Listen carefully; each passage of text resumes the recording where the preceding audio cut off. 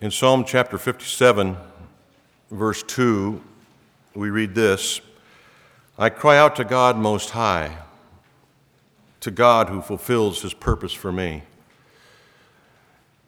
What an amazing verse, that evidently God has a purpose for us as children. You know, every once in a while, when you're driving around town, you'll see a large yellow sign posted that reads "Notice." Have you ever seen those things? If you live in the neighborhood where one of those signs is posted, you're going to get a letter from somebody, probably the city or county or somebody, and they're going to inform you of what the builder's plans are, the reason for that notice. And so you're going to receive a letter telling you exactly what's going to transpire, and you can decide whether to make comment.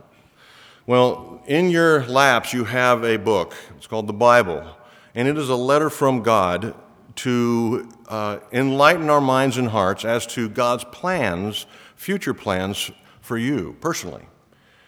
And so it behooves us to open it regularly, to dig into it, to desire it, to apply it to our lives.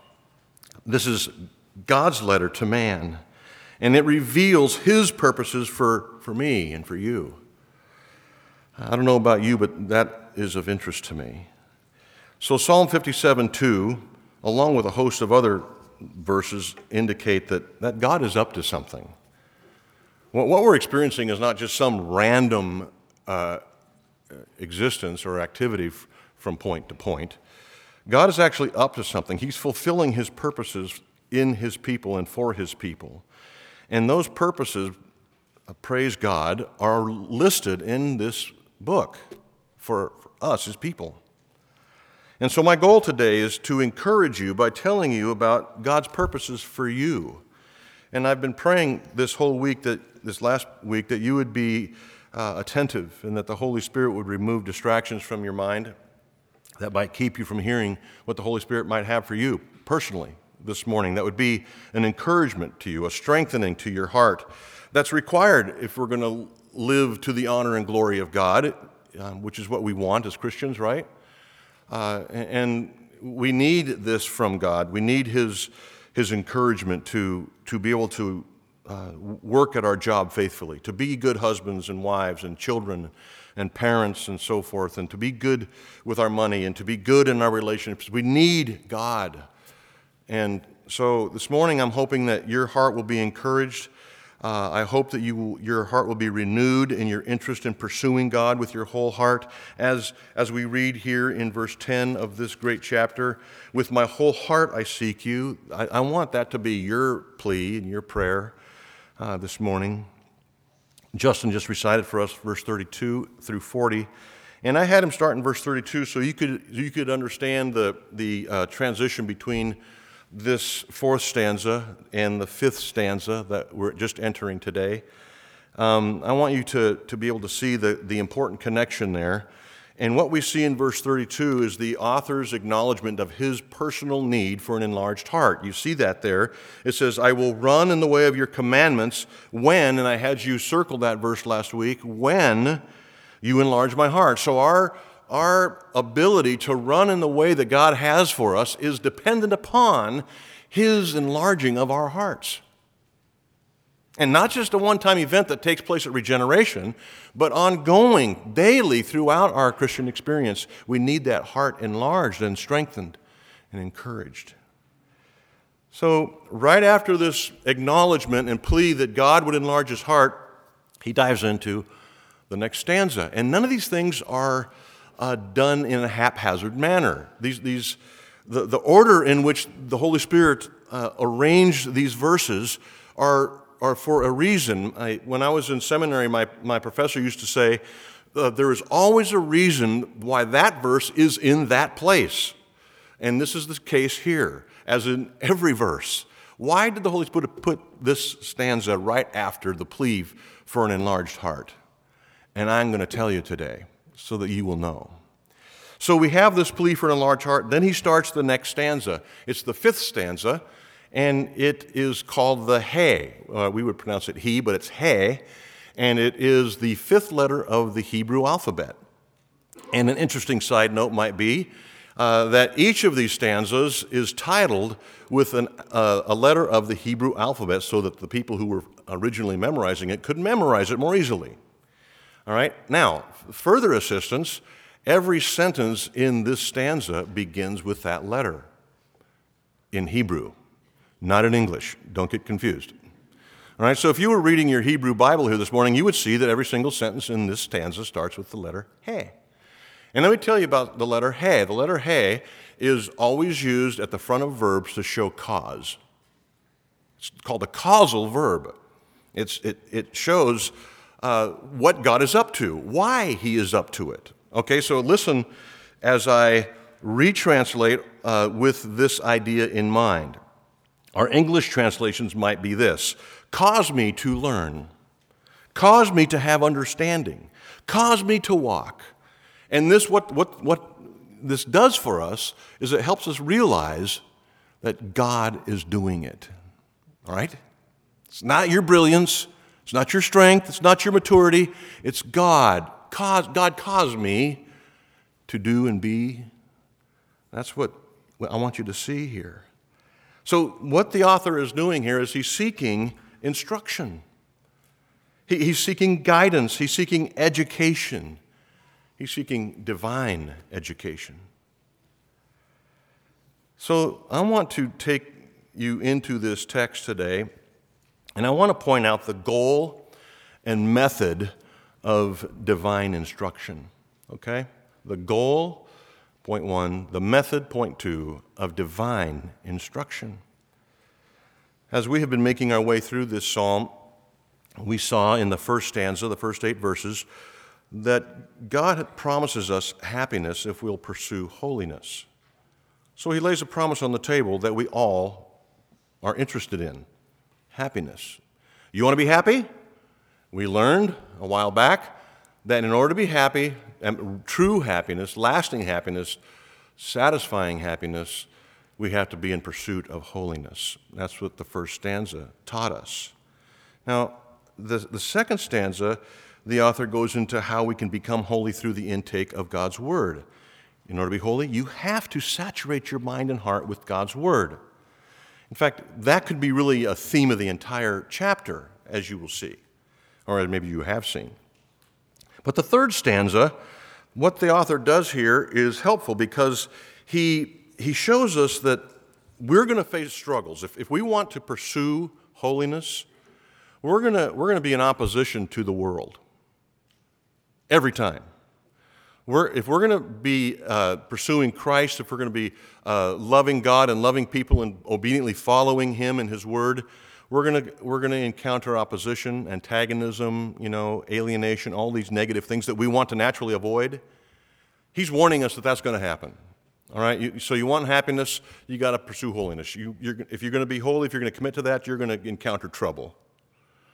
And then stanza 4 is more of the same. He kind of exposits stanza 3 and stanza 4. But by the end of stanza 4, down there in verse 30, we see something interesting. We see kind of a growing commitment and determination by the author to do these things. He's determined to follow God's design. He's saying, I think it's worth it. Look at verse 30. I have chosen the way of faithfulness. I'm going to just make it a matter of choice. Verse 31, I cling to your testimonies versus clinging to anything else in life. Verse 32, I will run. These are all 3 commitments that this guy has made, and the Holy Spirit wants us to make those same commitments. And then in verse 32, of course, he acknowledges his need for an enlarged heart to pull it all off. The only way I can do this, God, is if you enlarge my heart. And I think if you've been a Christian for very long, you would vouch for that, right? I mean, if you've lived any length of time as a believer, you've fallen on your face enough to know, unless God acts, we're in trouble, right? Yes. So last week I spoke to you about this need of ours. We need an enlarged heart. We need God to be at work if we're going to experience this kind of victory in our Christian experience. And I explained that the enlarged heart is something that happens at the moment of regeneration. That's the moment when the Holy Spirit surgically removes the spiritual heart of stone that we're born with and replaces it with a heart of flesh. So he takes out that hard heart, that calloused heart, that heart that has no interest in the things of God, pulls it out, puts in a heart of flesh that is receptive, pliant, interested in the things of God. That happens at regeneration. That's an enlarged heart that you receive. Now, from now on, once you receive that heart, the Holy Spirit exercises and strengthens it throughout your life. And here in this stanza, he tells us how he does that. How is he going to strengthen that heart that needs strengthening? How is he going to build you up in the faith? How is he going to make you grow strong and grow your roots deep in the things of God? Today, I want to show you how he's going to do that. Do you ever wonder why it is you started mourning over your sin, if you have? If you haven't, then you don't have a new heart, by the way. But if you think about it, why did you start mourning over your sin and being concerned about it? Why all of a sudden did at some point in your life the gospel become attractive? Why did God become attractive to you? I'll tell you why. Because the Holy Spirit did heart surgery and replaced that rock-hard thing in there with a heart of flesh that's receptive to the God and His Word. All of a sudden, God becomes interesting. The gospel becomes beautiful. I enjoy the fellowship of the saints. I want to find out what His will is for me. I open this thing from time to time. Why? Because I now have a heart of flesh. That's why. So, throughout the Christian life, God continues to build it up, strengthen it, and enlarge our already enlarged heart. And this is what the psalmist is praying for in verse 32. And as I was studying this past week over this, I was getting to think about this, and I was thinking, why? Why is God doing this? What's His end goal? What's His purpose? To think back to Psalm 57:2. If God has a purpose, if God actually has a plan, what is it for me? I've told you a few times that Psalm 119 is a poem about the Christian life. The author demonstrates how God's Word is critical to every aspect of the Christian experience. If you try to go through the Christian life without God's Word, you're in for a heap of trouble. And so it's important that it comes at you on every different angle. That's what Psalm 19 is about. So what is the first goal of this divine education that we find ourselves in? If you're a Christian, you are in God's school of divine education. What's the first goal? Let me say this: to be like Jesus. That's the first goal. To become like Jesus. Just in this stanza, not going outside this stanza, just between verses 33 and 40, look at the shadows of Christ. Look at them with me. So we're going to see Jesus' character oozing through the words in this stanza. Look at this. Give me understanding that I may keep your law, verse 34. How was Jesus' understanding? Let me say this: perfect. It was perfect. How was Jesus' obedience? Perfect. How was Jesus' walk? Faithful. Was his heart inclined towards his Heavenly Father? Every minute. So we see Jesus right here, pictured in the perfection of these requests. And so the first objective of God in His divine school is to become like Jesus, the author and perfecter of our faith. This is what God has planned for us. Paul said this in his letter to the Romans, chapter 8. For those whom He foreknew, He predestined, He planned, He's determined to conform us to the image of His Son. This is what God has in mind for you. Are you a believer? Have you embraced God in Christ, his plan is to make you into the image or a reflection of Christ. He has got this plan for everyone who calls on the name of the Lord, everyone who he has chosen from before the foundation of the world, everyone who embraces Jesus. It is God's intent to make them just like Jesus in flawless character. Receiving divine education will result in becoming kind, patient, wise, loving, just like Jesus. The longer you live, the more this happens if you're in Christ. Of course, the longer you live without Christ, the opposite of this happens. Our natural tendency is to grow in the direction of bitterness. But if Christ is your life, as Paul said to the Colossians, if Christ is your life, if you have an enlarged heart, the direction of your life is Christward, okay? And that doesn't mean you're perfect by any means. It just means the general trajectory of your life is Godward versus the opposite of that.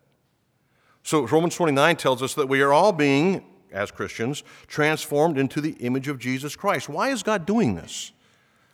Besides making us nice people, is there more to it than that? Why do we all have to be like Jesus? You know, I think it would be nice if everybody was more kind, more loving, more patient, and so forth.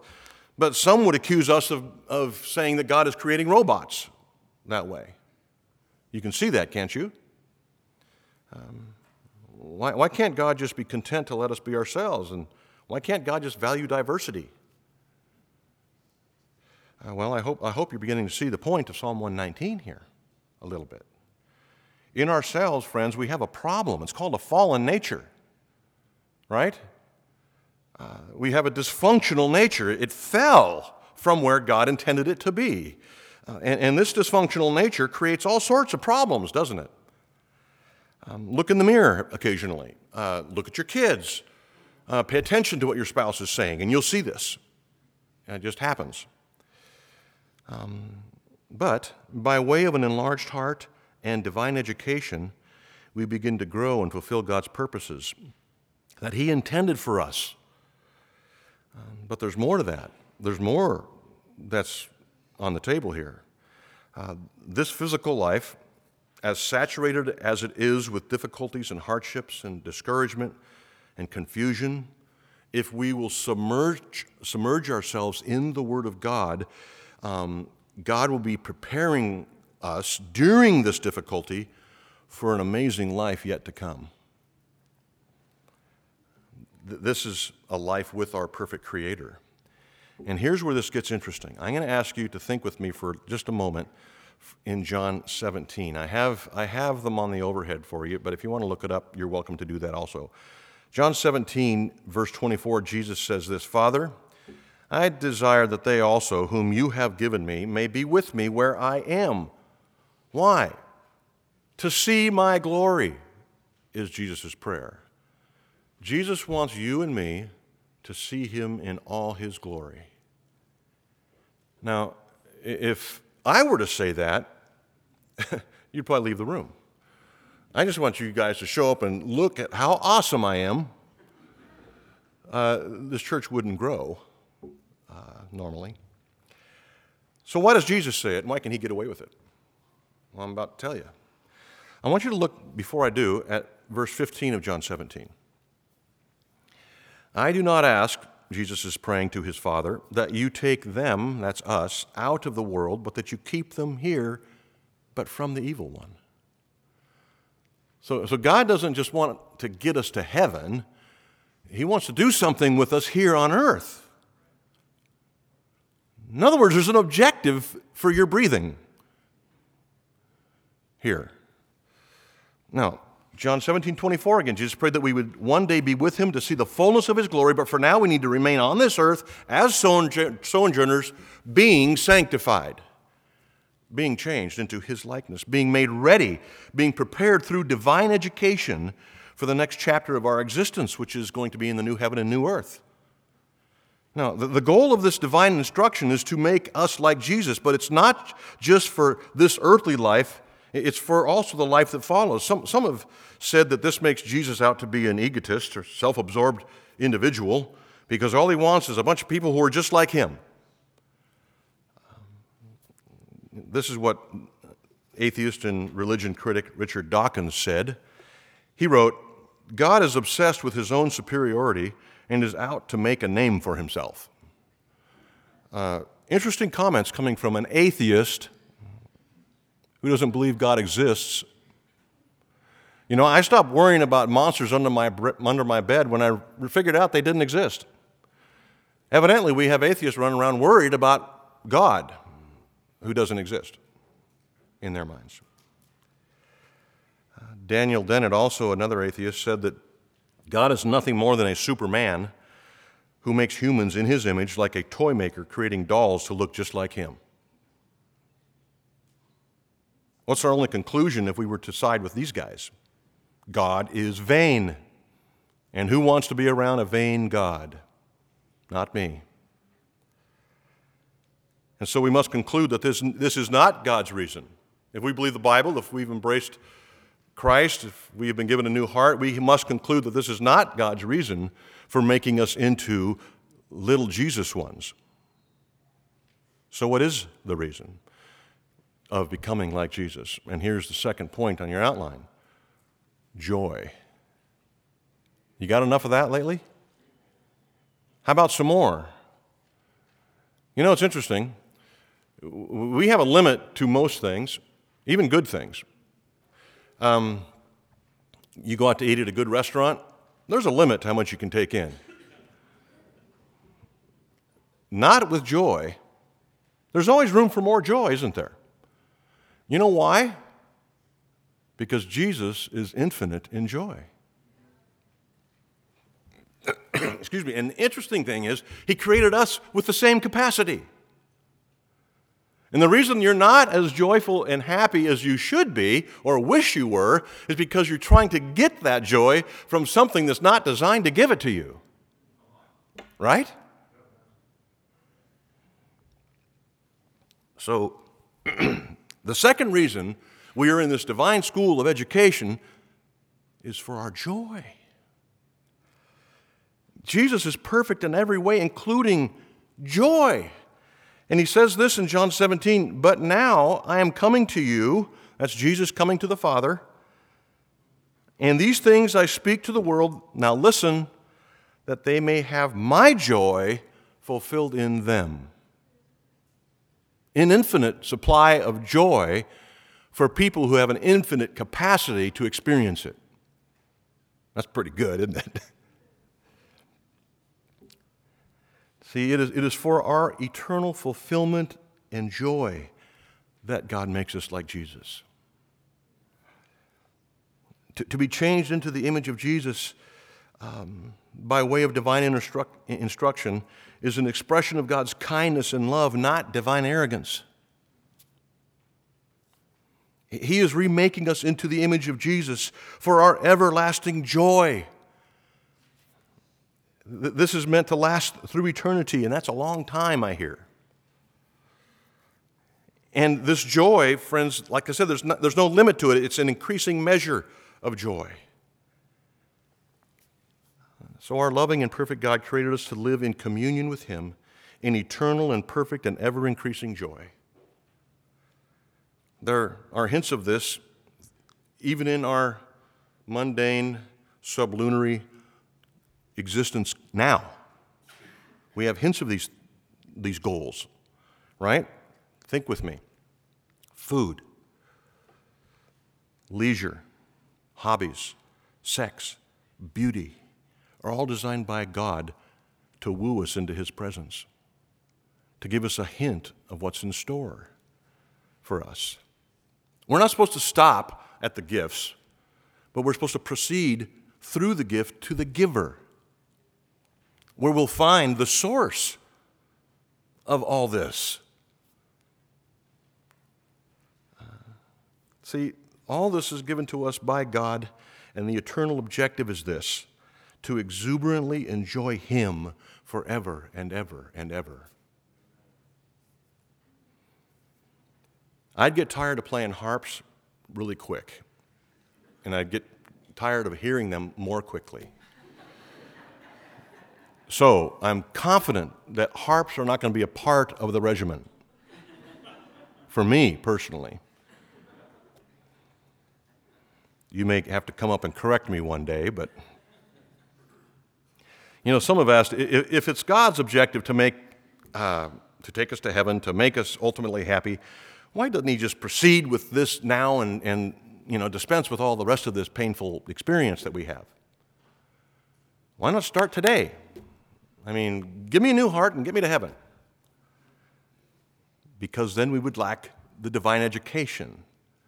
All right? And I'm going to explain to you here in a second why this divine education is so critically important. But Psalm 16:11 says, "You've made known for me the path of life. In your presence is fullness of joy. At your right hand are pleasures forevermore." Get me to that spot, you might say. Let me get back to that. I want to cover something else here real quickly. John 15:11. In case you're one that thinks that these things are reserved for the sweet by and by, and this kind of joy isn't intended by God to be experienced now, I want you to listen closely to what Jesus said. 15:11. "These things I have spoken to you, that my joy may be in you, and that your joy will be full."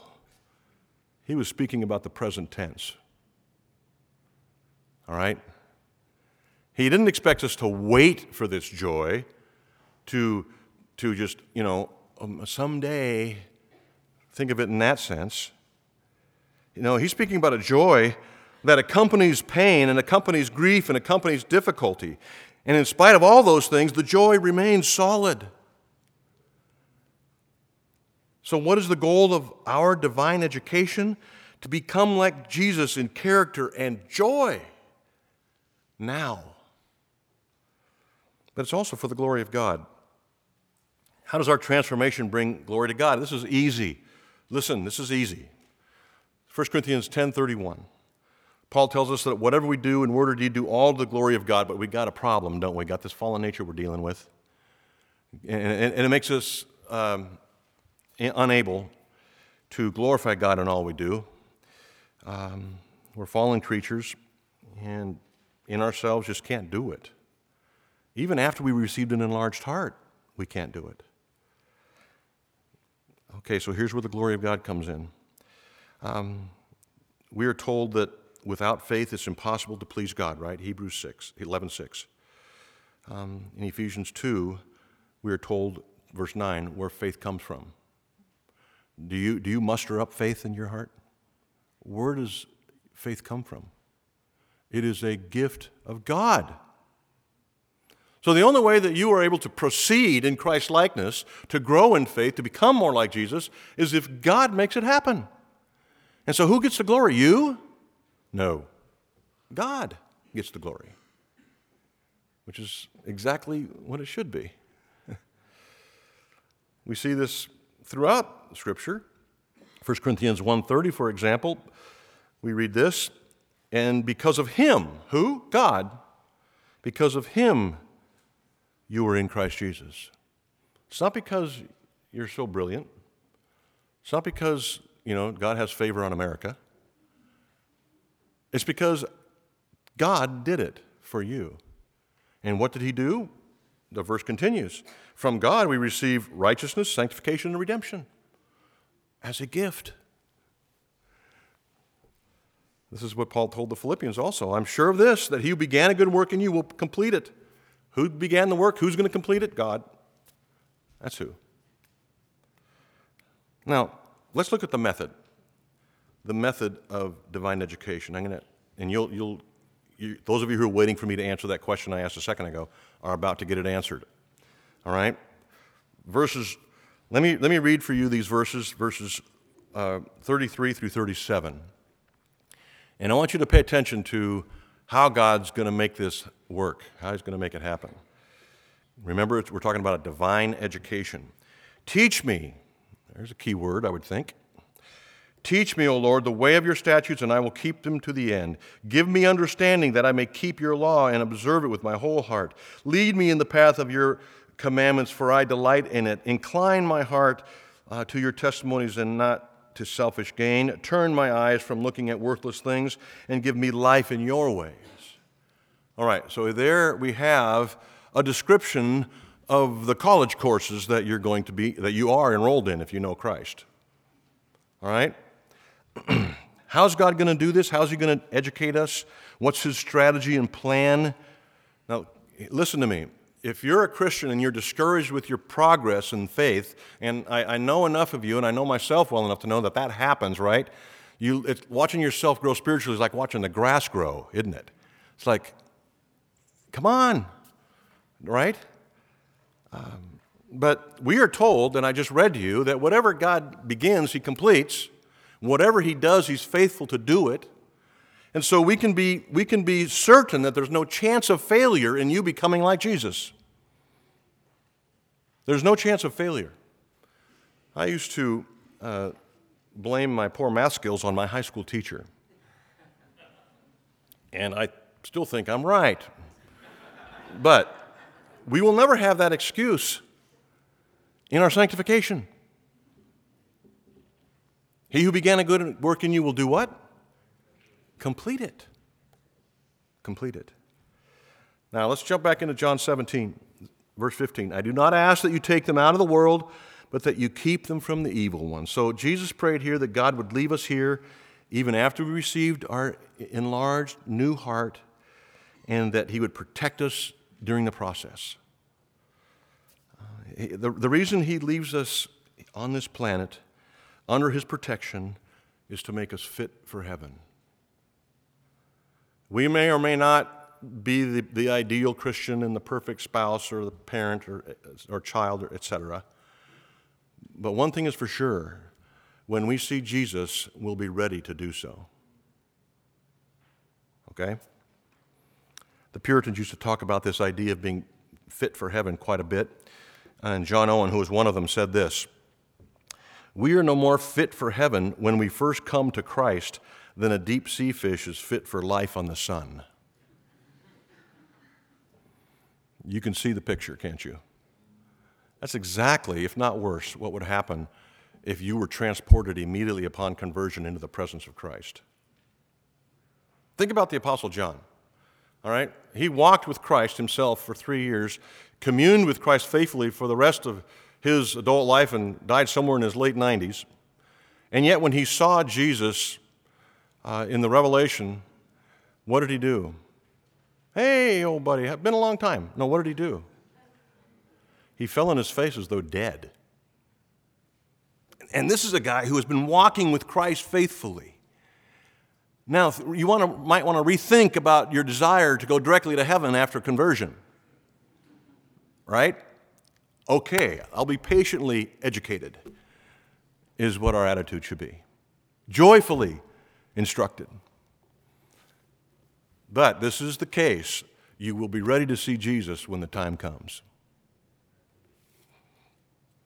So, God uses all the events of the Christian life to accomplish his purposes.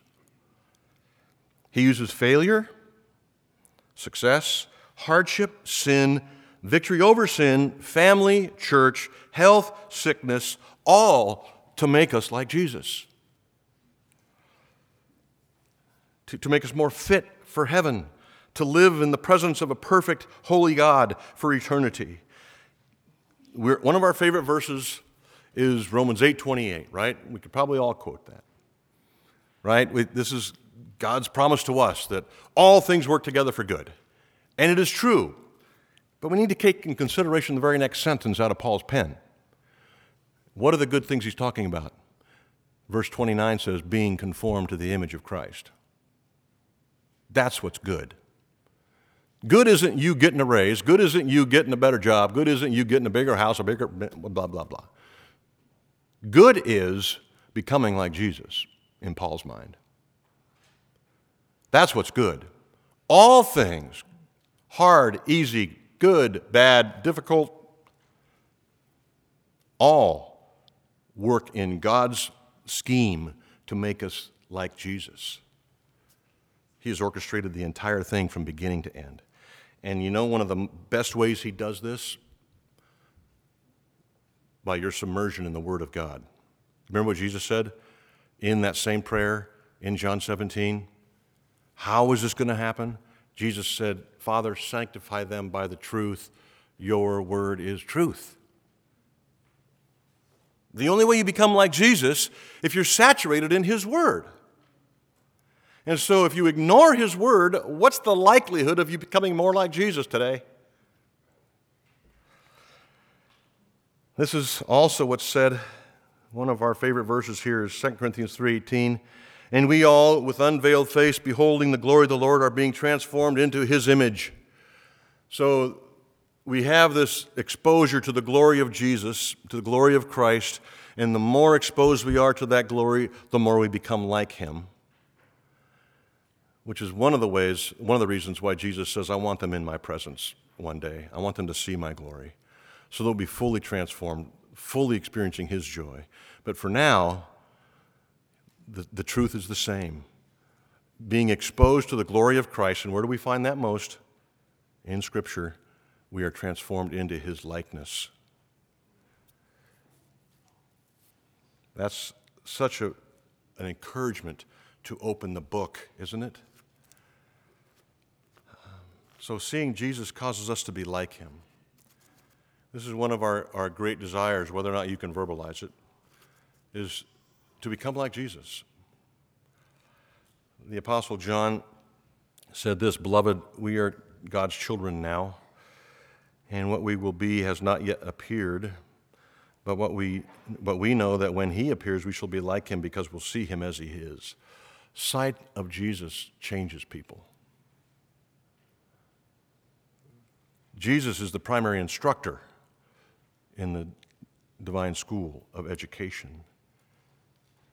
And whether we see him face to face in glory or see him on the pages of Scripture, we become more and more like him. This is God's intent. This is God's design. This is God's education. This is how you get a divine PhD. Right? This is it. Now, I want to direct your attention to these verses here in the Hay stanza that we've entered into now. I want to see that there are some specific prerequisites or courses of study that you are enrolled in as a believer. All right? The first is this. It's in verse 34, and the course title is The Mind. And the course description is a focus on understanding. Now, he prays, give me understanding. So the author knows that to receive any kind of divine instruction, the mind must be engaged. I don't know if you picked up on this in school, but unless your mind is engaged, you don't learn much. If you spend all your time daydreaming, you really flunk a lot of tests. So the first class is to teach us how to engage your minds. Be focused. Without understanding, obedience is almost impossible. So you may remember when you were in school and the teacher would assign busy work and everybody was grumbling about it because everybody knew it was busy work, including the teacher. And the reason it was so frustrating is there was no reason for it. The teacher needed to go make a phone call, and so they'd, give you a bunch of assignments. Get in groups and go through these studies, that kind of thing. But he says here, give me understanding. Look at the verse. Why? So I may observe, which means obey, it with my whole heart. The only way you're going to engage your whole heart in the pursuit of God is if you understand it, if you know the point. The reason that you can continue through hard times is if you know the point. The reason you can go to a dentist and sit there and be tortured for an hour is because you know the point. He's going to fix something. As Paul enters the application portion of the book of Romans, do you remember the first thing he identified that needs to happen? Do not be conformed to this world, but be transformed by how? Renewing the mind. You have to focus on understanding. And that is what this particular class in God's Divine School teaches. And by the way, we're going to back up as we have been doing, which is our practice, and pick these things off in more detail in the weeks to come. So don't feel like you have to pick it all up right now, because I'm not sharing it all right now. If you could do that, that'd be amazing. But you don't have to worry about that. I'm going to come back and unpack this more clearly. But what I'm trying to say to you is that understanding makes application possible in your understanding of Scripture. So I would say, consider this. If there was a midterm exam given in this class on the mind, how would you do? A, B, C, D, F. Let's look at the second class in verse 35. What's that verse say? Lead me in the path. Now, this class is called the feet, and it's a focus on imitation. Lead me in the path. We're to do some following, imitation. Now, if we're going to follow the right path, we need a guide, and that guide in life, of course, is the Holy Spirit. But additionally, there's more to this verse than what first meets the eye. And as you look at the original language, you discover that the word path is from the root word to tread and means the well-trodden way. Do you know how paths become well-trodden? People walk on them. All right? Someone's gone down that path before you, which is the point of Hebrews 12:1 and 2. Therefore, since we're surrounded by such a great cloud of witnesses, people who have gone before us, let's do what they did and throw off every weight and sin. Follow their lead. Paul said, follow me as I follow Christ. Right? This is not a 201 level or a 301 level. This is 101. Follow the guy in front of you. Follow the lead of that person who has instructed you in Christ. Follow the lead of these great men, these gifts to the church who have written and teaching us how to walk with Christ faithfully. A side note here, those of you who are going north in age and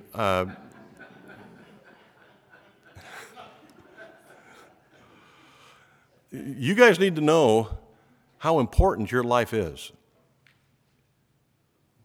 To everybody in the room, to your grandkids, your great-grandkids, finishing strong is critical.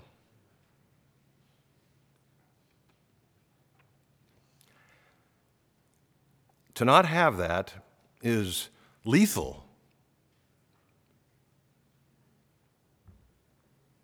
So your faithful, consistent, biblical pursuit of holiness there's nothing more important. And it's not for your own well-being, it's for the good of the church.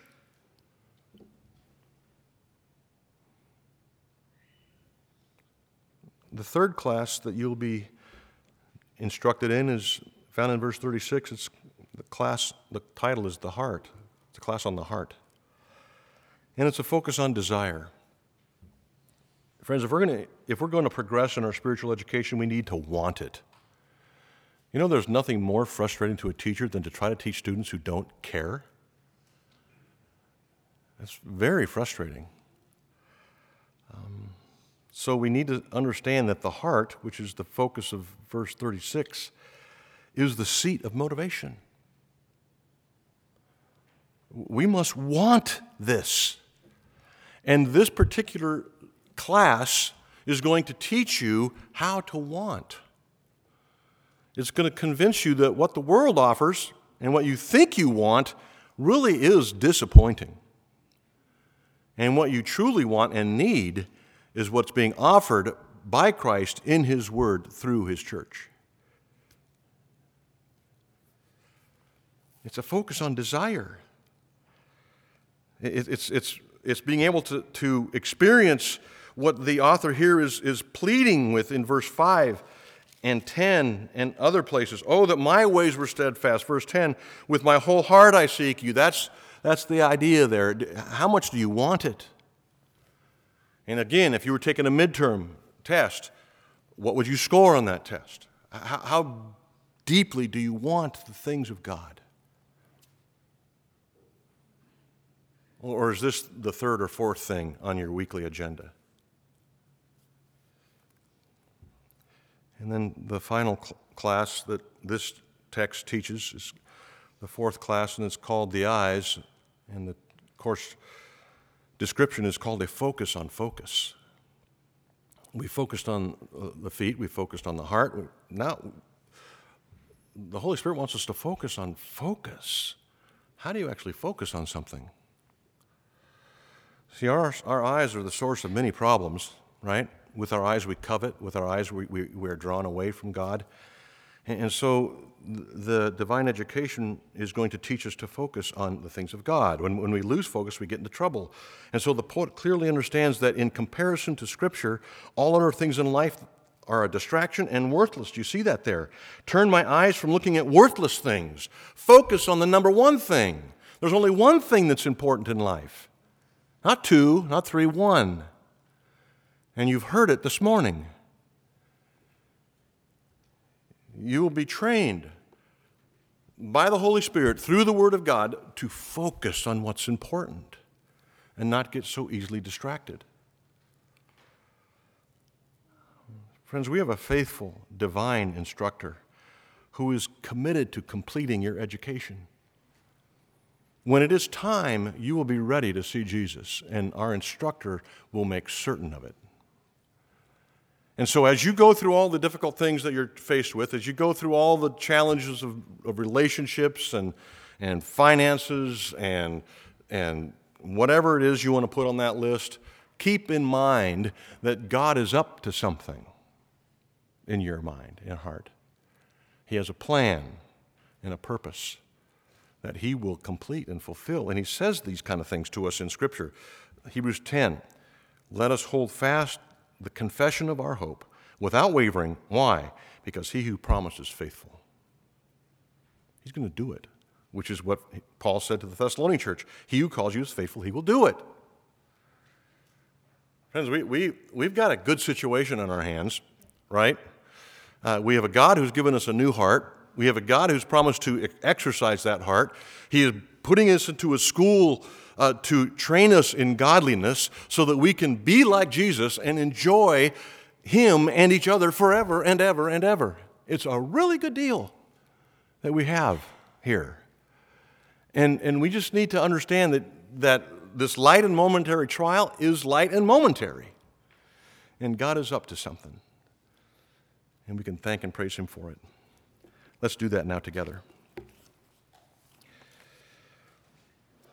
Lord Jesus, as we conclude our time together, we acknowledge to You and the Holy Spirit that without You we can do nothing. Our desperate need for You to do everything is clearly on the table in front of us. We just acknowledge that. We embrace every good gift that You direct our way. We want to be faithful in exercising those things that You're giving to us. And just ask that You would do that with us and through us and to us. God, for Your word, we praise You. For Your Spirit, we praise You. For Your church, we praise You. Now as we enter into the Lord's Supper, we praise You. We are reminded by the bread and cup of Your broken body and spilt blood. We thank You for these elements that draw us in to Christ and nourish us and build up our heart so that we can walk faithfully in newness of life. God, do this for these people in this room now as they prepare their hearts to participate in this drama ordained by Christ for the good of His church. Pray this in Jesus' name. Amen.